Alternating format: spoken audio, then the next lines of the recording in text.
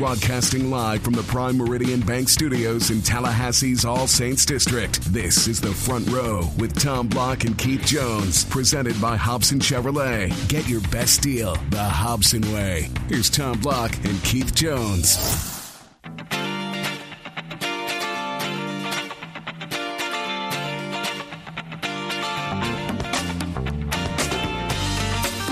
Another week is upon us as we say greetings one and all. Tom and Keith with you. That means we are 1 week closer to the start of football season. It also means we're 1 week closer to really the rock bottom doldrums of summer, which is the month of July. Closing in on 10 weeks out, I think I read somewhere.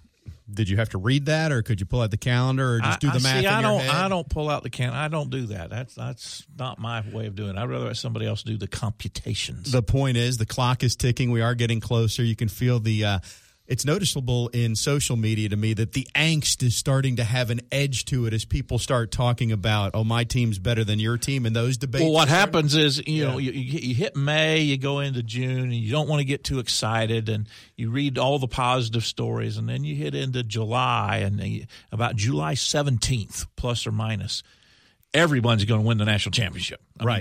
They allow themselves to just ease right on into that higher expectation. And if you did not pick my team to win the national championship, how dare you? Exactly. Phil Steele did pick Florida State to win the national championship, and he's going to join us next week in this window here on the Front Row. Phil is, pick the word, encyclopedia, cornucopia of knowledge, fountain of knowledge. I remember he was metrics before metrics was called metrics. I remember when I first started working with you and Paul Kennedy, and we were doing the Primetime Knowles games. Paul, for those of you who don't know Paul Kennedy, he's a terrifically talented broadcaster. When he has downtime, you'll hear from him pretty regularly. So over the summer, there is no such thing as downtime. During fall and spring, when we were working with him, he would call FSU games on Saturdays. He was doing every Magic game, every Lightning game. There was no downtime from September 1 until June. But then June, July, and August would happen, and Paul would have a lot of time on his hands, so you'd get a random email from him about every 10 minutes with an article pertaining to FSU. Random email. But I'll say this.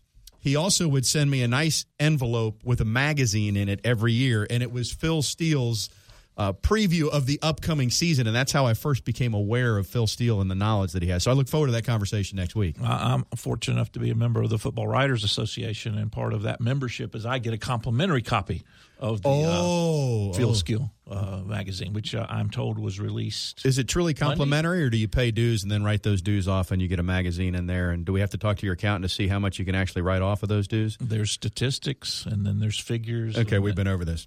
Anyway, Phil will join us next week.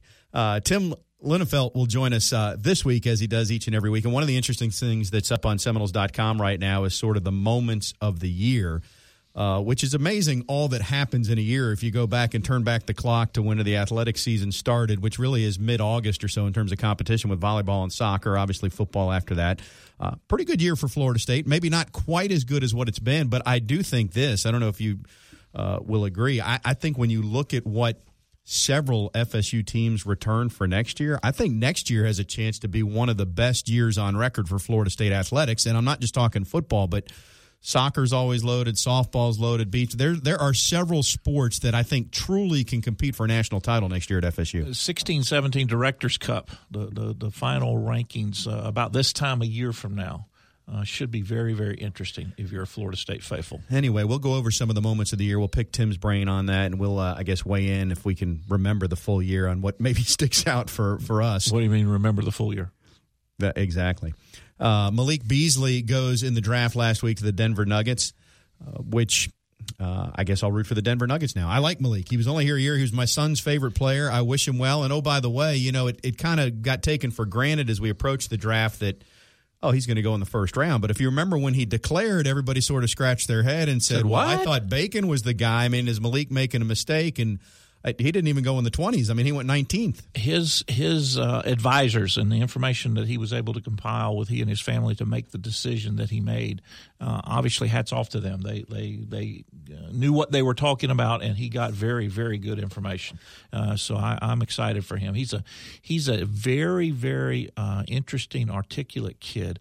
the proverbial gym rat. He works his tail off, but his family is so eclectic. There's some actors and teachers in his family, and it's not just about athletics.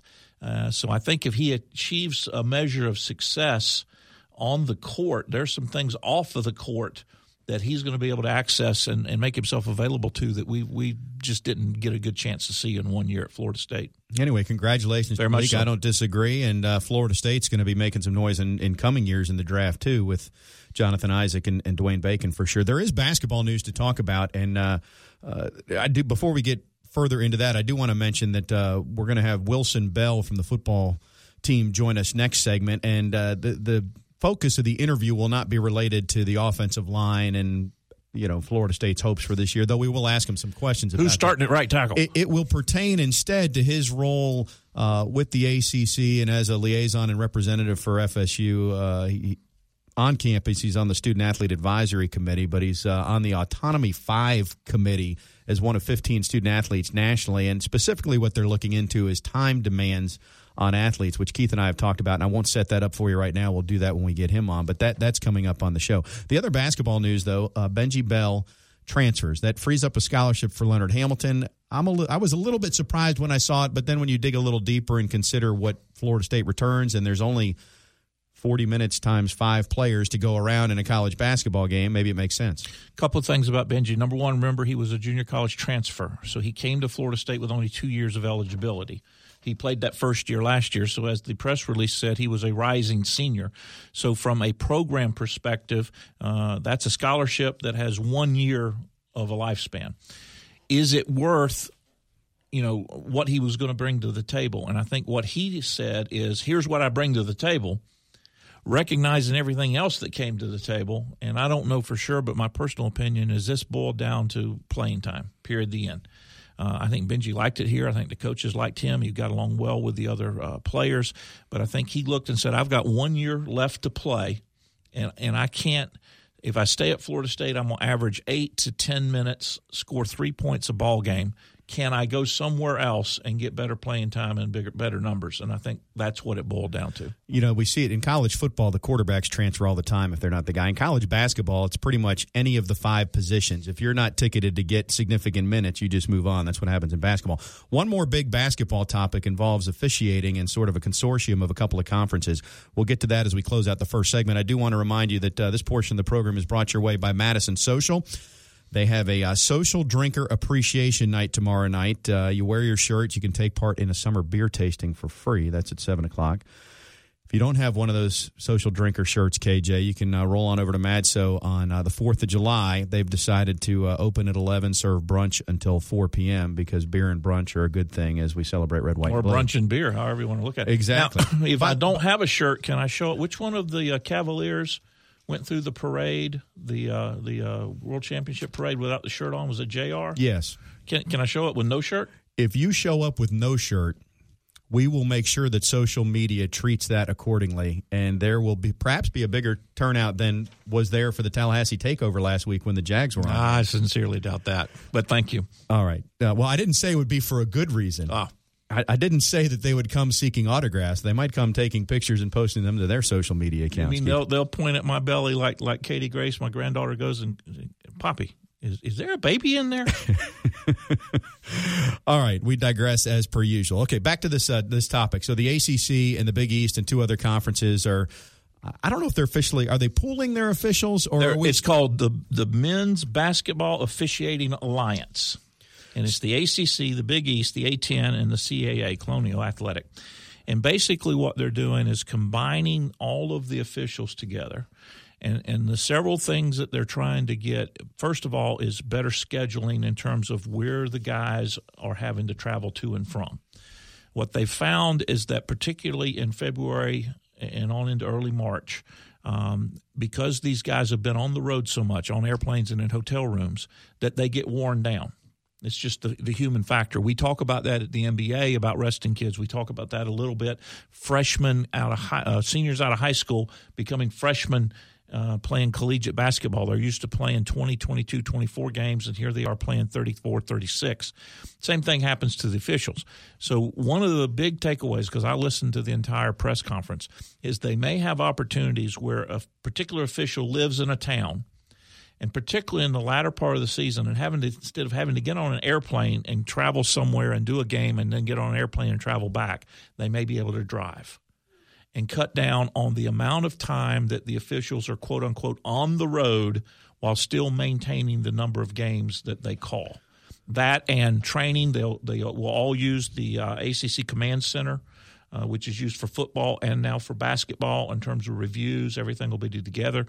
Brian Kersey, who is the officials liaison for the ACC, will be working directly with John Kyle, who is from the Big East. So the two of them together will split some duties, and they're trying to achieve efficiency and consistency. Well, and I think calls. And I think it will help with that, no question. And points of emphasis will be emphasized the same, because that's one of the things that drives me crazy from conference to conference is you see things handled differently.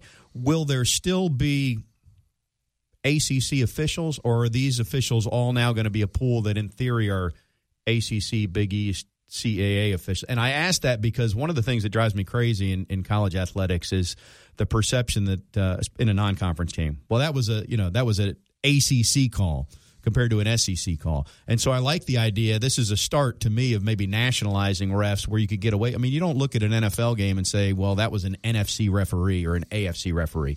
You might not like the call, but you don't think there's a bias inherent to it. I think it will help towards that. I think it'll be a period of time before we as fans or any of us that are closely tied to any of the basketball programs really believe that, but I think this is a good first step.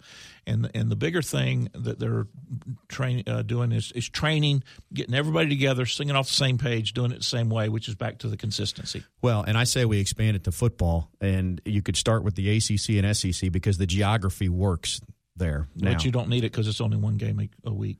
Well, you don't need it for the wear down and travel reasons. You could use it for the education, the training, the consistency, the elimination of bias. Don't contradict me, Mr. Block. I'm trying.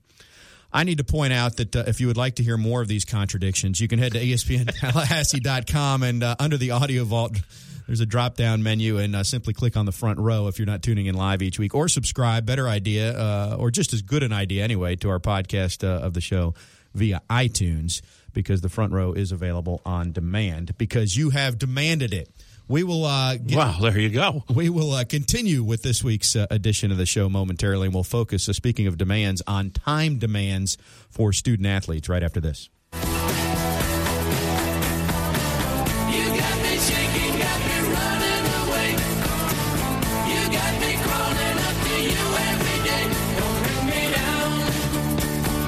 No. You're listening to The Front Row with Tom Block and Keith Jones. Got a question? Email them at thefrontrow@979ESPNradio.com. Here's Tom and Keith.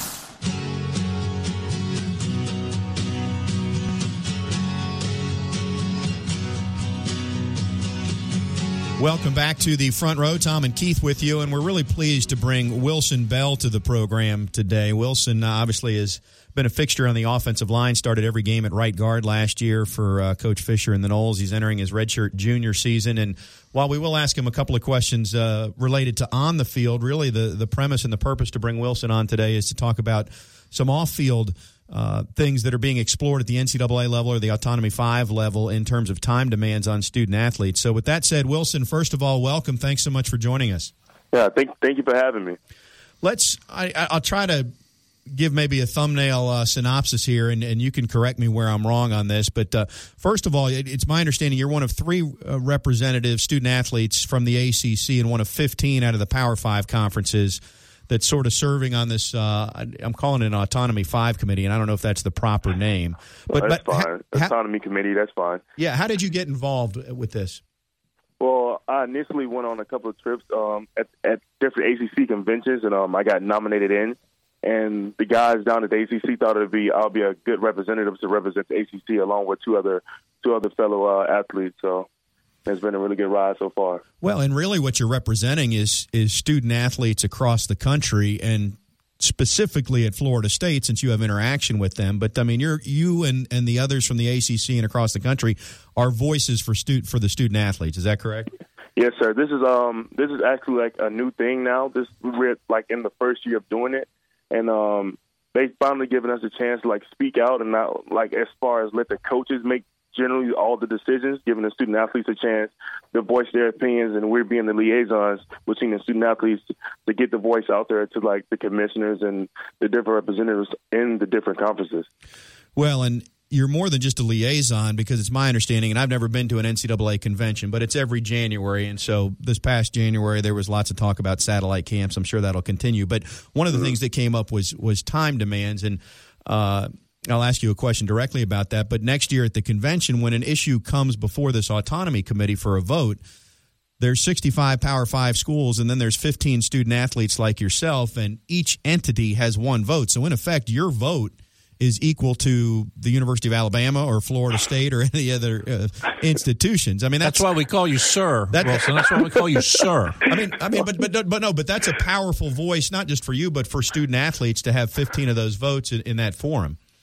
Oh, yeah, and trust me, we do understand that we have that power. That's why we all get together at every convention, every meeting that we have, and we sit down and we make sure we're making the best decision for our fellow student athletes, and knowing that we have that power, we attempt to make sure it's like the best possible for the coaches and the students at the different universities, make sure that it fits in well.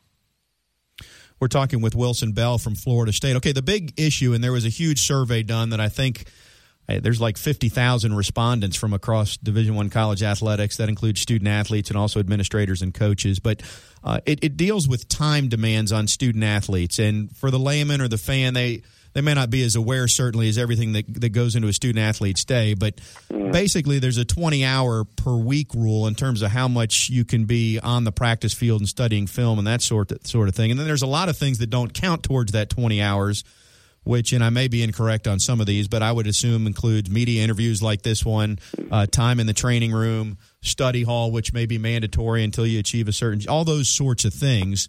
And there's only 24 hours in a day despite all those demands. So what are some of the things that you guys are talking about as the key issues that from a student-athlete's perspective are important?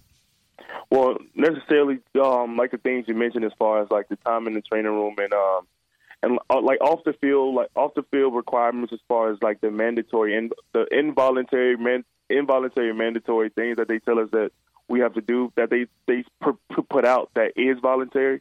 We talk about how like the different times that coaches try to attempt to tell you certain things that is voluntary and come back and make like it's hard to explain. Like I can't really explain it. No, well, I understand what you're saying. It's implied that maybe you need involuntold, I think, was a phrase. Yeah, there you go. The exactly. involuntold. And also by way of background, I played in the late 70s. We didn't have these types of rules, and Tom gets annoyed at me, rolls his eyes in the back of the head when I talk about, we would go down to the training facility about 1 o'clock, and we would leave about 10 o'clock.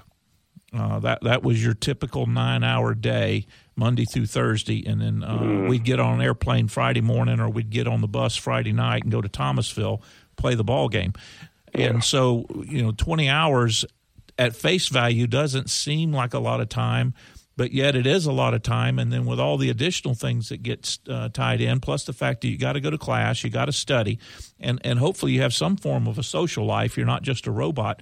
This is a really big topic and really needs to be addressed in today's modern athlete, for today's modern athlete. Because as of now, the maximum free time, honestly, in my casual day, my normal day, is probably 2 to 3 hours out of that day that I have to like implement with as far as like me going home and sleep and everything. So we're trying to make sure that everything is accounted for and that is out there what needs to be counted and what shouldn't be counted, so that the coaches can understand that we do need that free time amongst like between games and the travel days and everything. We try to make sure that it's known the time that they're using and how we can incorporate everything into those 20 care hours, and how we could possibly increase those hours or decrease them according to how everything plays out in the end. And the other part of it is once you formalize this keeps from the players having to argue with the coaches and the coaches trying to convince the players. Because everything is subject to interpretation. There's a lot of gray area, and the more that you can get standardized, the less opportunity for conflict where a coach would frown upon a Wilson Bell because he didn't show up for an involuntold workout at 6 o'clock on a Saturday morning in February. You get away from that judging folks by how much time they spend. There's a certain amount of time to spend, and that's what's required of you. Yeah, and that's the thing we're trying to put out there. Even though we know, even though it's common knowledge that even though it will be written down, legislation of what is and what is not right, as far as the due time demand schedule is going to be, we still know it's like behind the scenes, some coaches are still going to be attempting to do so. But as long as we got it written down, that's the first step towards progress. That's what we're really focusing on now. Yeah, we're continuing this conversation with Wilson Bell from the FSU football team. Some of the questions that are out there and that Wilson and the other student athletes and the autonomy committee are looking at are, related to travel. Does travel, should it count against the 20-hour rule? How much time after you return from competition do you get before you could be back at a workout or practice? Is it 7 hours? Is it 8 hours? Is it more? It's my understanding another one has to do with sort of the fluctuating, and bear in mind, folks, as we have this conversation, this isn't related specifically to FSU football. Wilson really has his finger on the pulse of Florida State athletics as a whole, but we're talking about universities across the country. But coaches, practice schedules change, and so you get pretty short notice maybe that practice just moved from 3 o'clock to 1 o'clock. Or 3 o'clock to 6 o'clock, and you had something else planned that may have been personal, may have been an academic thing. So getting a handle on those kind of things is really what you're talking about. Yeah, and that's the big thing that we've been talking about now, because that text you get on a Sunday night telling you that you have a meeting the next day after on that Sunday you plan out your whole week. And now that meeting has just interfered with everything you had planned. Now you have to reschedule everything. We're trying to make sure that it's finalized and it's official, that you know what you have prior to that Sunday. You should know at least 2 weeks or a month in advance of the different schedules that they plan on implementing for that month or for that year. So that's what we're really fighting for in this autonomy committee. Who are the other two student athletes from the ACC that are on the committee? Brandon Fiala, who just he's doing the Olympic trials right now, and Madison Granger. And what, Madison's from Duke? What, the first gentleman's from where? He's from, I want to say North Carolina. Okay. So a cross-representation of schools and different sports and whatnot as they get your input. What else would you like to add about this? Because we could talk at great length, and we don't have that forum to do that. What else would you like to add about this opportunity for you, or really what you're hoping to accomplish through this experience?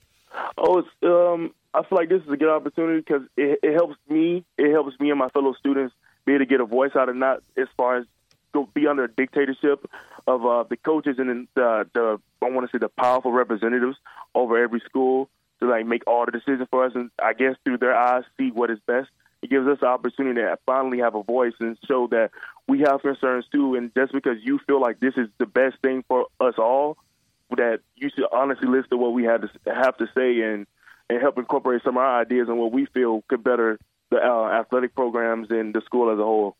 So I feel like this gives us the opportunity to have that voice. All right, Wilson, let's get back to or move to what a lot of our listeners are interested in. What are we doing? What are offensive linemen doing over the summer to get ready for the 2016 season? We hear about the 7-on-7. We hear about the quarterbacks running around, the receivers running around. What are the big boys doing? Well, offensive line, this is something we've been doing, I want to say, since I got here. We meet every morning at 6 a.m., and we go over our steps, and we go over, certain plays that not just for our own benefit, but to benefit the freshmen that are coming in to make sure they have an opportunity to get ahead of the game before August comes, fall camp comes. So that's something we do. And, of course, when we do have our mandatory runs with the D-line, it's always a competition with those guys too. So, we're working. We're really trying to, improve what the structure we had last year and try to win a national championship. The D-line's all big, fat, and ugly. I'm with the offensive line. I'm going to go with them. He wouldn't say that if we had DeMarcus on the show next week. No, it would not. He'd change his tune. Hey, let me ask you this.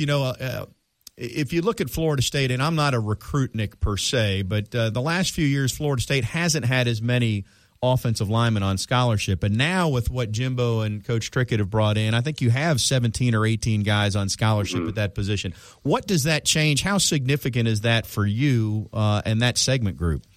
Oh, that's tremendous because going into fall camp and going in like as far as injuries go, not having as many bodies like to help stay out there and go through the plays and not being able to replace certain guys that get injured, it hinders the offensive line where you have to move certain players that are not comfortable at certain positions to play that position. It kind of like hinders that line for that game or for that week or for that practice. So being able to have certain guys to implement in any area of the offensive line is tremendous. And those bodies that could learn and could replace certain guys that need to be replaced and everything, I feel like it's a tremendous opportunity for us this year, and they did a really good job recruiting. Wilson, you have the opportunity and the rest of your teammates to block for one of the premier running backs in the country going into 2016. What's it like knowing that any time Cook touches the football, he can go the distance? What does that do when you get down that 3-point stance and are thinking about, all right, this is a running play, and we're on our 18-yard line, but about 17 seconds from now, he could be crossing the other goal line. Oh man, it's an amazing feeling. It makes you want to do your job, especially on run plays.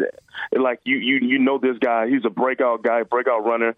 You know, he keeps us calm in the games. The guy is very humble, and he lets us know like if you just give me that hole, I'll find it for you and I'll score that touchdown. So it makes you want to do your job that much more. Makes you want to go harder at practice because you know you got a guy back there that's going to touch the rock and score just about every time he touches it. So.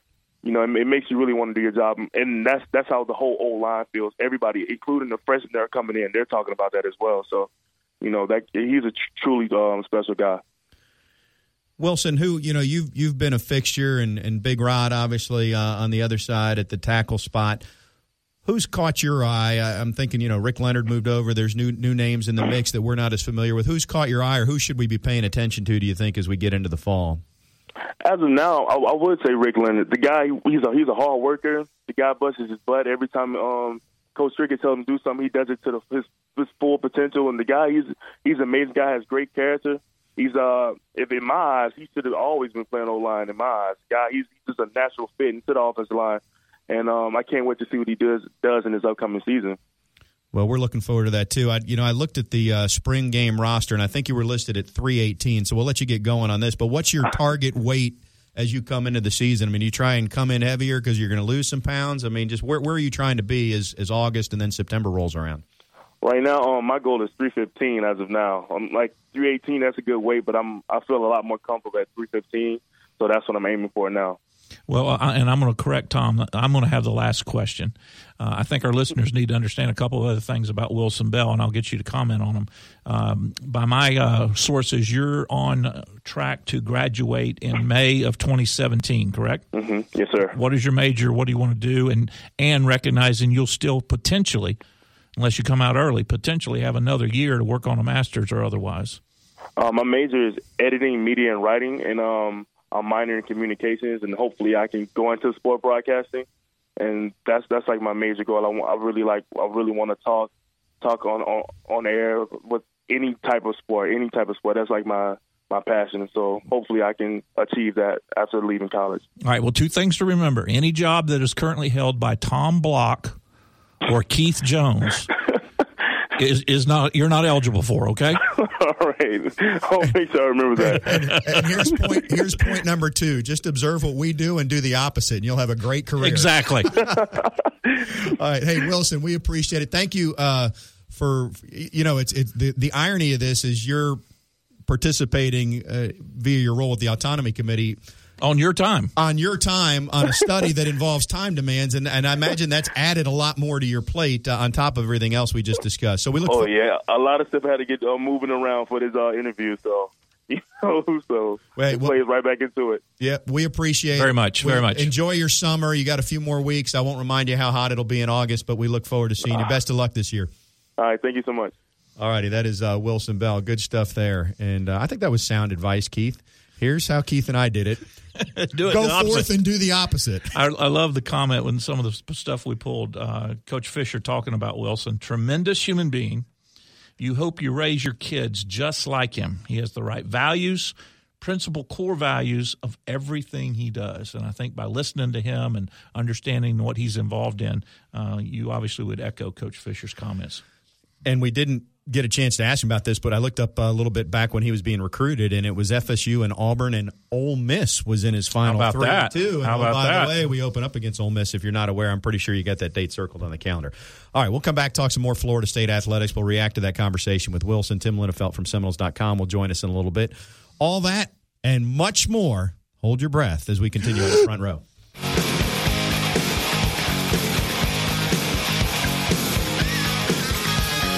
Welcome to the jungle. We got fun and games. Broadcasting live from the Prime Meridian Bank Studios in Tallahassee's All Saints District. This is the Front Row with Tom Block and Keith Jones, presented by Hobson Chevrolet. Get your best deal the Hobson way. Here's Tom Block and Keith Jones.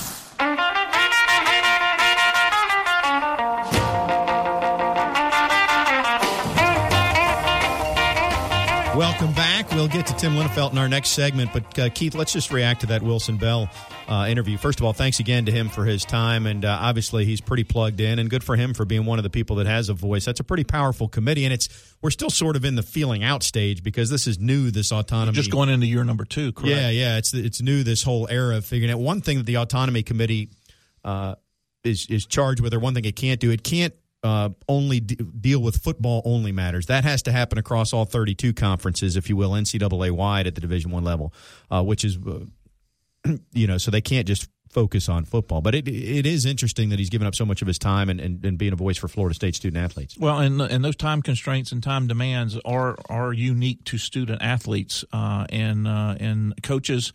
We categorize them as being overzealous. They're always wanting to win. They're always trying to take the gray areas. That's just the nature of who they are, and the ability to, if you will, protect the student athletes, or at least have guidelines about time on the student athletes so they have an opportunity to be students and college kids. Very, very important. And I think, genuinely speaking, Jimbo gets it. I know he has the will to win and wants to win, and I'm sure he'll take advantage to the degree he can in some ways. But you also hear him say that he acknowledges that the kids need an opportunity to be kids. And, the mandatory day off, how quick you turn around from getting back from a ball game, how much the travel time counts. Those are all part of the minutia of that. Well, and I think, we spent so much time talking about the satellite camps and Jim Harbaugh when he came down to Sarasota or Bradenton or whatever but that was Michigan's spring break, so that was time away the football players would have had that they didn't have, which Jimbo said he would never do. Now, I'm not going to hold him to that 3, 5, 10 years from now, but in terms of his decision now, he would not take spring break away from his kids. He wants them to get away, go home, go somewhere, do something, be students and be kids for a period of time. Well, his mantra since he's got here has been players first. He's been about the development of the student athletes, and that's one of the things. And we've talked about it on this show. It sort of started with Nick Saban. I thought at LSU, but we got corrected that it really started when Saban was at Michigan State. Yeah. Jimbo picked up on it from his connections there at LSU. I don't know where all this will go. I do think there will be some adjustments to some of the rules, but it's hard to get a consensus. For example, one of the things, and if you Google this, there's about a 200-page PowerPoint that goes over this entire survey and all the questions were asked. But some sports or some student athletes, when their competitive season ends, they want a 2-week break right away, or at least a 2-week break before you get back to off-season training. Then there's other sports, and I think swimming would be one, track and field might be one, where your regular season at the NCAA level just is one step along the way to now I'm at the U.S. Olympic trials, and so I need to keep training. I don't want time off immediately when my season ends because I need to be pushed and I need to train because I have Olympic aspirations. So some of those things are going to be harder to get consensus on as they move forward. Plus the training that you do as a golfer. You can go out and play 36 holes of golf over a 7-hour period of time, and I would submit to you that that's not nearly as time-consuming and as effort-driven as a 90-minute football practice. So there's just differences in how you exert yourself in order to get ready for the various sports that multiplied over time creates complications. Well, you're going to hear more about it, and you'll hear a lot about it in January after the football season because it will come up at the NCAA convention again, and you'll see more stories about Wilson Bell and his involvement here. But really it's about trying to figure out how best for the student-athlete to carve up that 24-hour day. Because no matter where's what the you balance? There's 24 hours a day. Where's the balance? All right. Tim Linefelt is on the Florida State beat all 24 hours each and every day. That's why he is our Seminoles.com never insider, sleeps. and he will join us when we continue on the front row.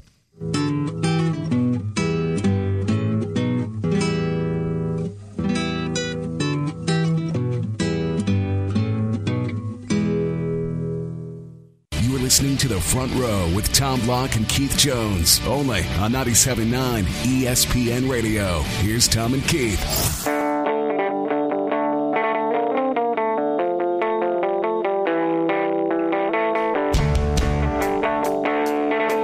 We are joined now by our Seminoles.com insider, Tim Linefelt. Of course, Seminoles.com is where you catch Jimbo's post-game pressers following every home game. You can catch his Monday press conference during the season, which is we're about 2 months away. We're getting closer here. We're getting closer as we count down. Right now, if you go to Seminoles.com, you can see an interesting video montage of sort of the moments of the year. And I thought that was interesting work, Tim. I don't know if you wrote an article to accompany that, but Keith and I have not kicked around. What were the top moments of Florida State's sports year, if you will, from 15 and 16?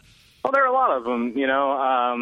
College Cup appearance for soccer, Sweet 16 appearance for women's basketball, a Chick-fil-A Peach Bowl, Group of Six Bowl appearance for the football team. I know the actual result of that game wasn't especially memorable, but reaching that level, especially given what I think a lot of folks expected to be rebuilding year is the word. But that type of year, I think it was a pretty good accomplishment. College World Series for the softball team, Super Regional baseball team. There's a lot of things going on in the last couple of years, last year. Yeah, in terms of specific moments, I'm trying to think what stands out. I mean, when you get down below sort of championships or Final Fours and all that, we got rings for beating Miami and Florida in the given years. Oh, yeah, I hear there were some rings involved with that. I'm not sure if you've heard that story, Tim. What else? What else stands out? And I'm trying to think individually. What else? Well, Stefan Britz obvioly had quite the ending to track season. We're just kind of spitballing here. I don't have a list. ACC championships on the track side of things. Pretty much everybody, to some degree, almost across the board. You could say it's not, especially compared to the last couple of years when you had a national championship in football, a national championship in soccer. It maybe doesn't stand out as much, but when you look at like the level of consistency across the board, it's actually really pretty high. Game 1, Super Regional pitching performance. Yeah, that would be on the short list. That was pretty stellar for Drew Carlton. Of course, it was something, and it was weird being there because it's sort of like, a lot of times when you see a performance like that, you don't realize maybe until a little ways into it or maybe even halfway or longer, like what it is you're watching, and then you sort of look up and say, wait a second, he's been fantastic, and also where did this come from? So it's definitely a really nice one to end the year on. Maybe first rushing attempt by Dalvin Cook against Clemson. Yeah, that one went through my mind because for a fleeting moment, Tiger fans thought, "Is this going to happen again?" Unfortunately for us, it didn't. We're gonna have to settle that this October. Yeah, everybody would have their own list, but anyway, that's on Seminoles.com right now. Mentioning baseball. Dylan Busby is going to be out in Omaha this week for a home run derby, which congrats for Dylan, but could they pick a worse stadium to have a home run derby in than TD Ameritrade? I mean, have we not seen evidence that that's not where you want to hold a home run derby? Oh, my gosh. It's Do they put them on do they use second base as home plate and pitch to them from center field? Derby.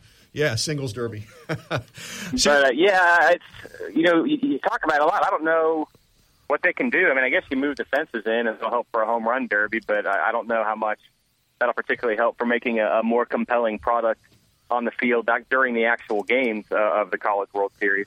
It's kind of a bit of a mess there, it seems like. Yeah, and I don't know what the fix is, but there needs to be one. Obviously moving the fences in displaces their whole outfield fans. Maybe you move home plate out and create more foul territory. I don't know, but you got to do something to fix that. Well, and I know Arizona has a reputation. I think they were amongst the top 5 maybe in sacrifice bunts and last things. But you watched the game last night that Coastal Carolina won.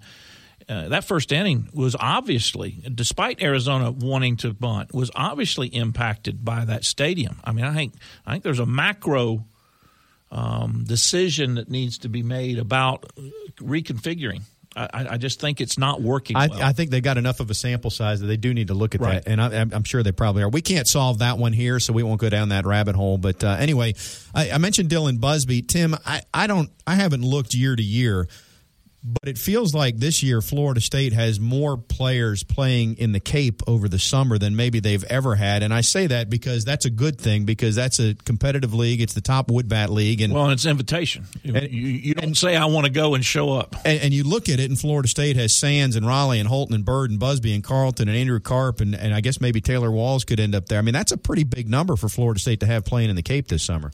Yeah, it really is. I don't know the exact number, but you're right. I saw the list. I was like, wow, it seems really, really high. And yeah, it's a great thing. If they won, it's kind of cool that they face each other, obviously from time to time in those leagues. And that's pretty much like you said, the most well-respected of the summer leagues and that whole sort of summer baseball culture. So to have that many guys in it, I mean, it just kind of confirms what I think we suspected by the end of last season, which is that, as frustrating as it was for the season to end in the same fashion as it did the year before, there's a lot of reasons to be excited, I think, reasons to be optimistic about what's coming back. And, it starts with that long list of guys that you mentioned, particularly, guys like Dylan Busby and Cal Raleigh, and then those young players that'll be back. Well, and then Drew Mendoza, who may already be in school. And I saw him the other day. Well, there you go. I guess that answers the question. And this J.C. Flowers, is that the name of the late addition from Jacksonville Trinity Christian? Yeah. I haven't seen a whole lot about him, but I know they added some guys in there late as well. Yeah, well, so good news there on the baseball front. On the basketball front, and I've got a whole laundry list here, so we're just moving from one item to the next. Benji Bell, should we read anything into that deeper than just playing time was the issue? I think that was the big thing, and I'll admit that I was kind of surprised by it at first. Particularly the timing of it struck me as kind of strange, but you never know. Maybe he had some I's to dot and T's to cross or whatever. I had to figure out what he was going to do. But I actually was under the impression that Benji Bell would have a role to play next year.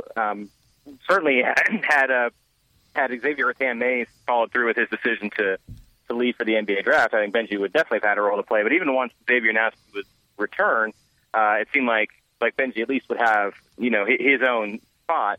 But I guess that between that and then some of the newcomers they have coming in, you take a look at the roster and the depth chart, and then decide maybe you want to go somewhere that you can be guaranteed to play a little bit more and be more than just a role player or be more than a bench guy, which is by the end of the season is probably what he would end up being.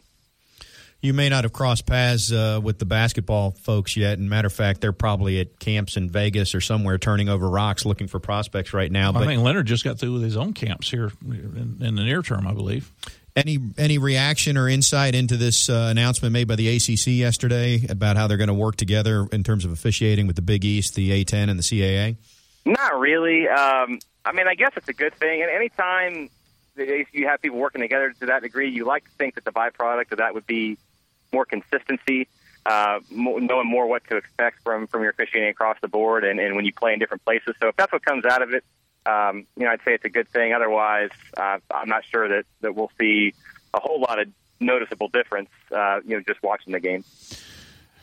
Tim, I read where Florida State sold its allotment of tickets for Orlando against Ole Miss, 31,000 plus, sold out.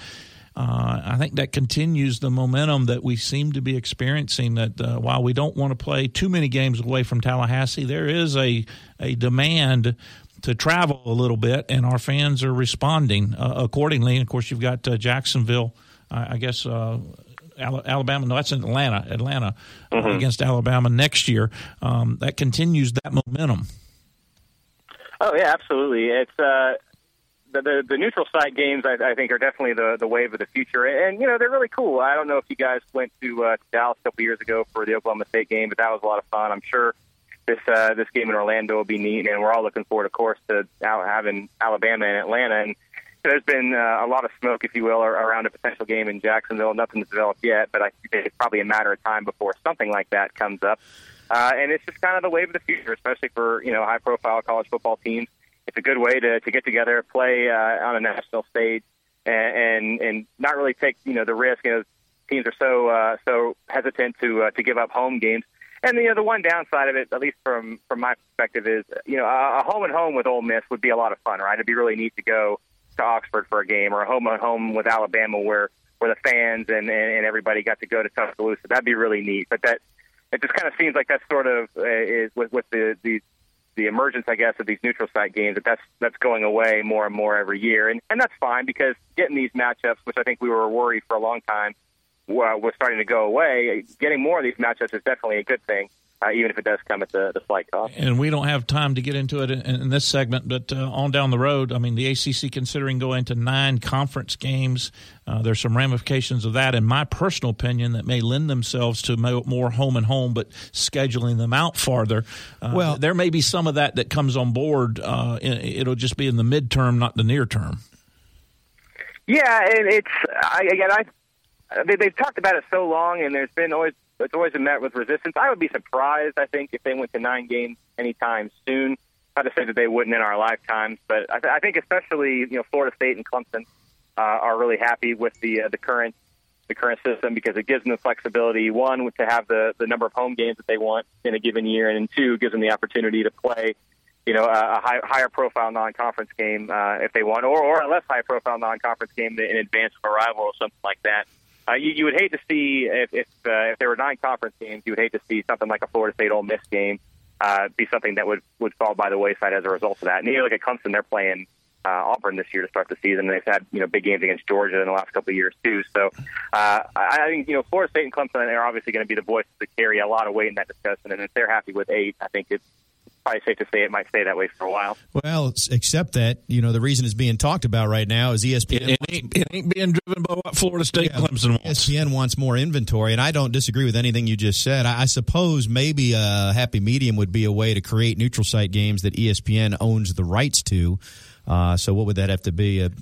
It'd have to be a home game, I guess, for an ACC. I don't know how you would do that, but in other words, you can get a non-conference game. Let's just say there'll be some continued tweaking going on, I would imagine, in the next 2, 3, 5 years. Just a footnote on that. I think one of the reasons that these neutral site games are in vogue, there's revenue associated. It's not necessarily more revenue than you'd get at a home game against Ole Miss, but the problem it's more profit. But when you play the return game the next year at Oxford, you get nothing for that. So instead of making $3 million one year and nothing the next, you can make $3 million one year, $3 million the next year, $3 million the next year, and you can keep adding into the budget. Hey, as long as we're in June and July, Tim, and it's sort of fantasy land for my team's going to be the greatest ever in the history of college football, how about if FSU and Alabama next year open the season and open that stadium in Atlanta, and then close the season in the same stadium in Atlanta? What do you think? Can we get some odds on that in Vegas? Well, hey, as long as we're living in fantasy land, why not take it a step further and say that they open next season in Atlanta as a rematch of this year's national championship game? Well, I like the way you're thinking. Then that would be 3 in a row. Yeah. As long as we're daydreaming.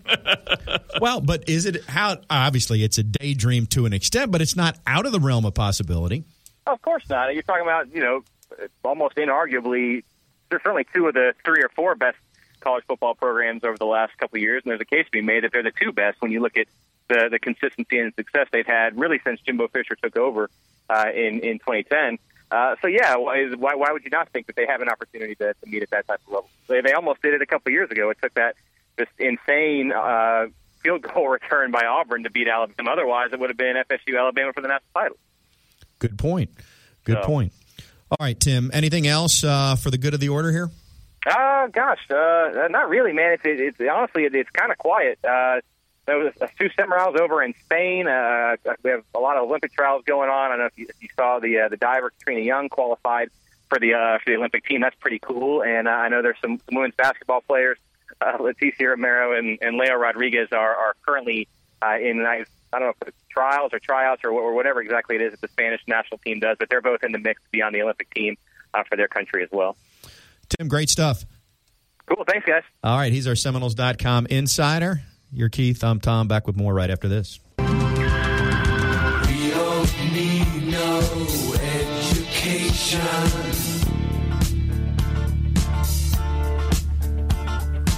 We don't need no thought control.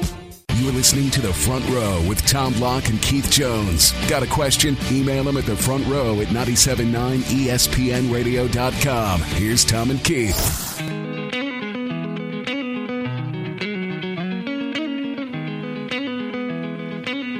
We are back on the front row as we finish up. We'd be remiss if we didn't mention, and obviously it's sort of old news now, but a couple of pretty big coaching names that passed away this week. Buddy Ryan from football, and obviously Pat Summitt, who truly was at the summit in terms of college coaches, certainly in women's athletics, and you'd put her up there overall. She, by my estimation, Pat Summitt is the single most important female influence on college athletics we've seen yet. She is the Mount Rushmore. We don't need to put any more up there. So you've got a stat of the week. Stat of the week. It was interesting because she coached for 38 years at Tennessee, never had a losing season, 16 conference championships, 16 tournament championships, 8 national championships. You know how many kids played for her in 38 seasons? This is what we don't really appreciate about athletics.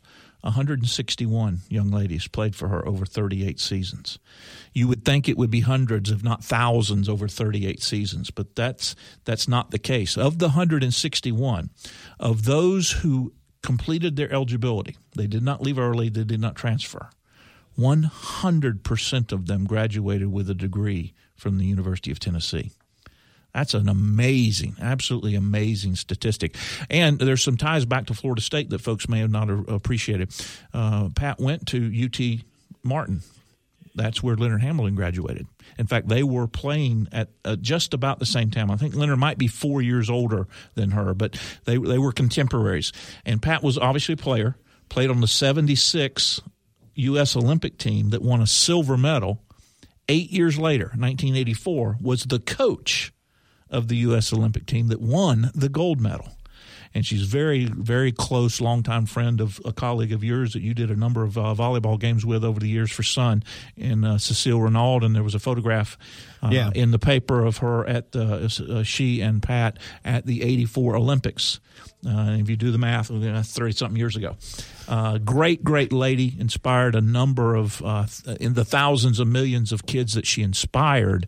But I thought that stat was quite revealing, and we don't pay much attention to it. 161 ladies in 38 seasons. And to the point about graduation and the connection with Leonard Hamilton, sort of goes under the radar a little bit, but that is something that he truly emphasized, and I don't know the numbers offhand. It may not be 100%, but it's in the 90s. It's in the 90s for Leonard in terms of what his players have done, not just at FSU, but I think historically. Great lady. Her legacy will live on. Great lady. All righty. He is Keith. I am Tom. Don't forget, Phil Steele joins us next week right here on the front row.